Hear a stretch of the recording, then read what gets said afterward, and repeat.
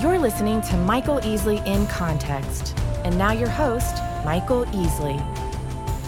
Dallas Jenkins is a writer, director, and producer of several award-winning faith-based films. His latest movie opens in theaters January 20th, entitled The Resurrection of Gavin Stone, which stars Brett Dalton and Angela Johnson. By the way, you might know Brett Dalton, appearing regularly in the Agents of S.H.I.E.L.D., and Angela Johnson is a fabulous stand-up comic who, by the way, my oldest girls absolutely love. Anyway, Dallas, thanks for joining us on the broadcast today. Yeah, thanks for having me on. Well, hey, the entertainment industry is not an easy route. So, first of all, Dallas, how did you get into this whole idea of, I'm going to make films? What's your journey? What was the path? What led you to try to break into this film making, writing, directing, producing industry? Well, as you know, my father, Jerry Jenkins, is an author and a storyteller. And so he, I think, is where I got my desire to tell stories from. But around the time that I first got into movies, probably 8th grade, 9th grade, I was sports obsessed. I mean, I was going to be a sports broadcaster. That was my big thing. I was into acting a little bit, but sports was my primary obsession. I saw a movie called One Flew Over the Cuckoo's Nest. It just came out in 1975, but I saw it on television. And I just thought, wow, if I could figure out how to arouse emotion in other people the way that this movie aroused emotion in me, that's something I'd love to do. And so that's when I think the direction towards movies really hit me. And then getting into college, I was in theater, but I was also kind of doing a lot of videos on the side. And then when I got out of college, the Left Behind books had just really started to take off, and there was a production company in Louisville that wanted to make them into movies. And so I connected with them and started just as a low-level secretary. I was just making runs and doing whatever they wanted. And while I was doing that, I was just very hungry for knowledge, and I was watching movies, reading magazines, and reading books, and just completely, obsessing about learning more about the business and about movies. And so by the time that the Left Behind movie was about to be made, my dad and I were able to start our own thing. So I got into it in 2000. Interesting. You mentioned One Flew Over the Cuckoo's Nest. I remember I was in college when that came out, and a bunch of us went to see it, and I walked out of that theater like someone had hit me in the stomach for like 3 days. Right. It was extraordinary. So that's interesting that was a catalyst for you. Yeah, I think it's just a movie that is just so emotionally intense. And I think those of us for whom emotions are the first way to get into something, and then the intellect comes partnered with that. But that's a movie that's just an emotional gut punch. Let's talk about faith-based films. And let's be candid. They don't do real well. I mean, from the beginning of faith-based movies, it's like, really? Is this the best we can put out there? So you're in that industry. How do you dial that combination? Well, that's the thing. From the time that I was interested in movies, of course, being as a Christian and growing up in that, I, of course, wanted to see stories that I could relate to and that were about me as well. And I couldn't find any. And when I did, like you said, any time that you see a faith-based movie, or at least most of the time, the quality level is pretty low. Everything seems pretty easy and obvious. I think part of the reason is that everything needs to be clean. They feel like if a movie's anything above PG or G, then that's a problem, that they need to be sanitized, safe, family safe. So I think that also limits you in what stories you're able to tell. I don't think that applies to the Bible, of course. The Bible, if it was made into a movie, would be rated R. But leaving that aside, I always struggled with the notion that, look, the most important message in the world deserves the most influential medium in the world. And if we're going to use that medium for sharing our stories, I think we should apply the same principles of storytelling that the great storytellers use. So I started making movies back in 2000, and about 2006 or 7, I made a movie called Midnight Clear. And a filmmaking mentor of mine named Scott Derrickson, who's a very successful filmmaker, he just directed Doctor Strange. He basically told me I just wasn't very good. And I actually, he just said, that's encouraging. The good news was I listened to him. And I just thought, I really need to, if I want to be good at this, I need to listen to the people who are good at it. So I just dedicated a couple of years to just making myself a better visual storyteller. And I've still got a ways to go, but I feel like each movie that I've made since then has been a significant improvement over the last one. The current movie that I just made, The Resurrection of Gavin Stone, the interesting thing about this has been that in test screenings, which are kind of the best way to find out where you're at, because the people are anonymous. They fill out these surveys anonymously. They don't know who you are. They have no motivation to be nice to you or to say anything positive.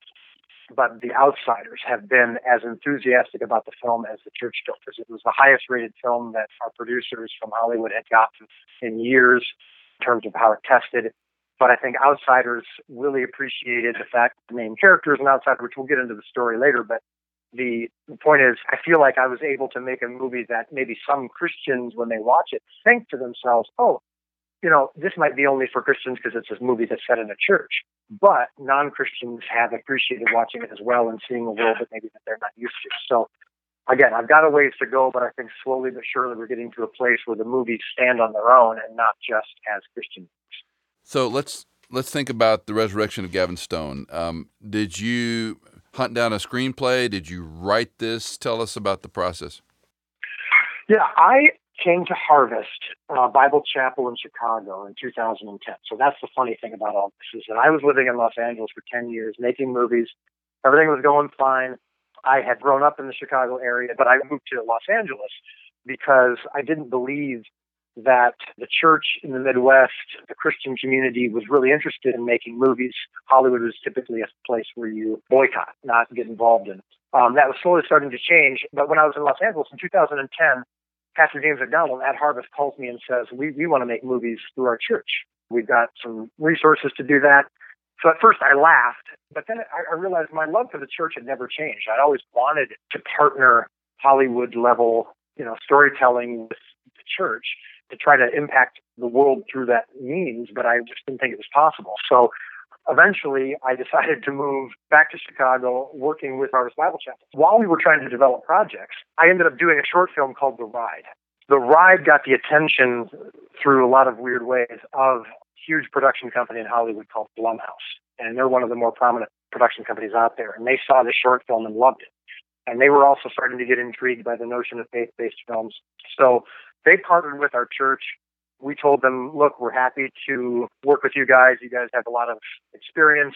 I came across a script that was called The Resurrection of Gavin Stone, and I just loved the storyline. I loved the notion of this church putting on this big Easter production and an outsider coming in, pretending to be a Christian so that he can play the part of Jesus, and them not knowing at first, what he's doing. And I just thought that was ripe for humor, but also for some pathos in terms of this guy being able to experience church through an outsider's perspective. So to answer your question, which was how did I find the script, that's how I found it. But then I came in and then did a rewrite. I think a director always needs to come in and make it their own. So that happened over the last couple of years, and then we were able to shoot it last year. So you've given us a little tease. Of course, if we were on television, we could show the audience a clip. So give us the Dallas Jenkins audio version of the promo clip. Right. Gavin Stone is a former child star. Now he's kind of a celebrity wannabe in his early 30s, struggling, dealing with the fact that he used to be a big star. Now he's not, but he's still got the money from that. But the money's starting to wane. He's been in and out of rehab a little bit. He's struggling with some of the similar things that a lot of child stars do when they get older and they realize the world doesn't revolve around them. He gets in some trouble when he's visiting his hometown and forced to do 200 hours of community service at a local megachurch. When he gets there and he's assigned to cleaning bathrooms, he sees that they're putting on this big Easter production. He says, I could work off my hours by acting. And they tell him people involved in this ministry need to have a testimony. He says, I'm a Christian. And essentially looking online at what Christian testimonies sound like, comes up with one. The pastor can kind of tell something's going on, but he realizes that this guy has a better chance of being impacted by doing this and by cleaning bathrooms. And so he sees it as an opportunity to reach out to this guy. But humor comes from learning how to speak Christianese, learning how to fit into the church world. But in the process of playing Jesus in this play, he is forced to learn more about Christ. And ultimately, it has a huge impact on his life as well. What was it like working with Brett Dalton and Angela Johnson? Yeah, so Brett Dalton from Agents of S.H.I.E.L.D., he actually is also a church outsider himself. So his story is similar to, he just loved the script. And that's what's kind of cool about the story, is that even non-Christians have appreciated it, and non-Christians even wanted to get involved in the script because of the storyline. Angela Johnson's a very well-known stand-up comic. She's a believer, just hilarious. And I've always loved working with stand-up comics whenever possible. Those two as the leads were great. The movie, again, has a lot of heart, and the humor is what makes it a little unique for faith-based movies. I think faith-based movies tend to be very earnest, for better or worse. I was really interested in doing something maybe a little different, and so some of the laughs we've been getting, especially when you watch it with a crowd, has been a lot of fun. And I think a lot of that came from working with actors who are skilled in comedy. If you could change some things about the faith-based film industry, what would you do?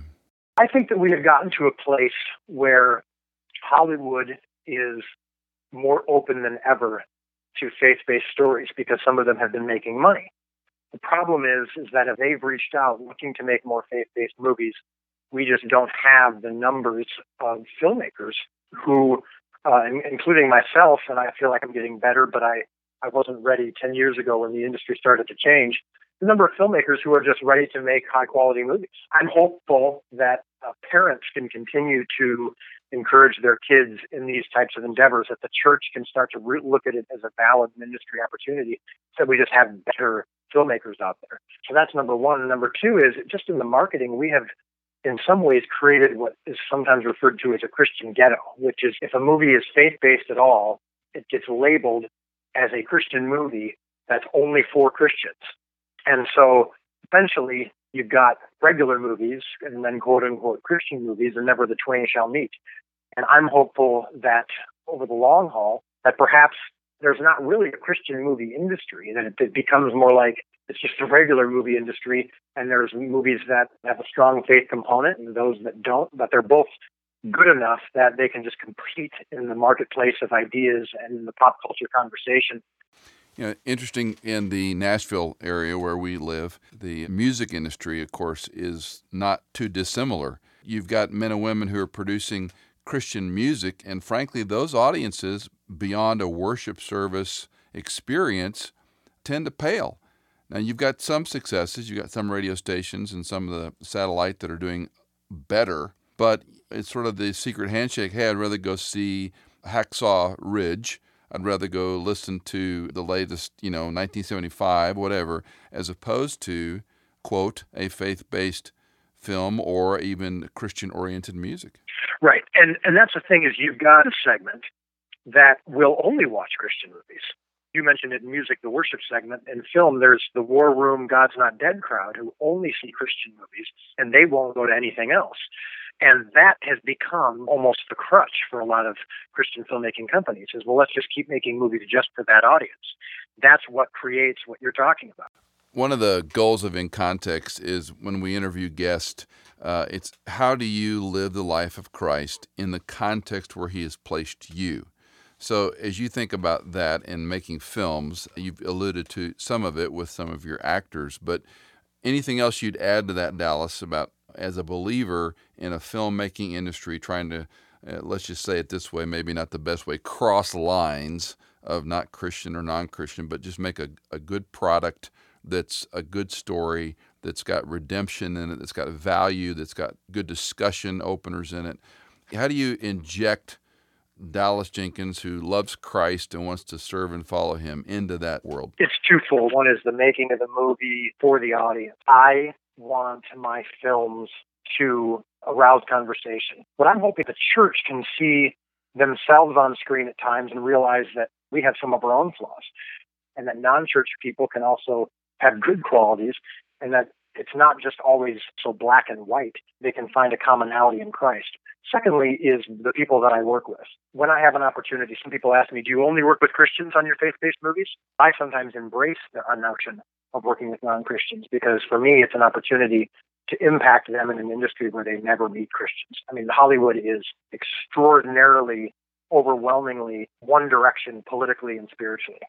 So I feel like if I can have an opportunity to work with a non-Christian actor or crew member, that's an opportunity to be salt and light in an area where they just don't ever experience it. And so working on this movie for lots of people was the only chance that they ever have to experience any kind of connection to Christ. And so I take that very seriously when we're shooting and when we're on the set. Is I just want to love on these people. I just want to love them and tell the truth and make sure that the check's clear on time and all these things that maybe they don't always experience, but that when they come into our church or when they come onto my set, It's not a place of judgment. It's not a place of, it's a place where they're welcomed without judgment and they're loved without condition. My life and my movie sets reflect the messages of my movies.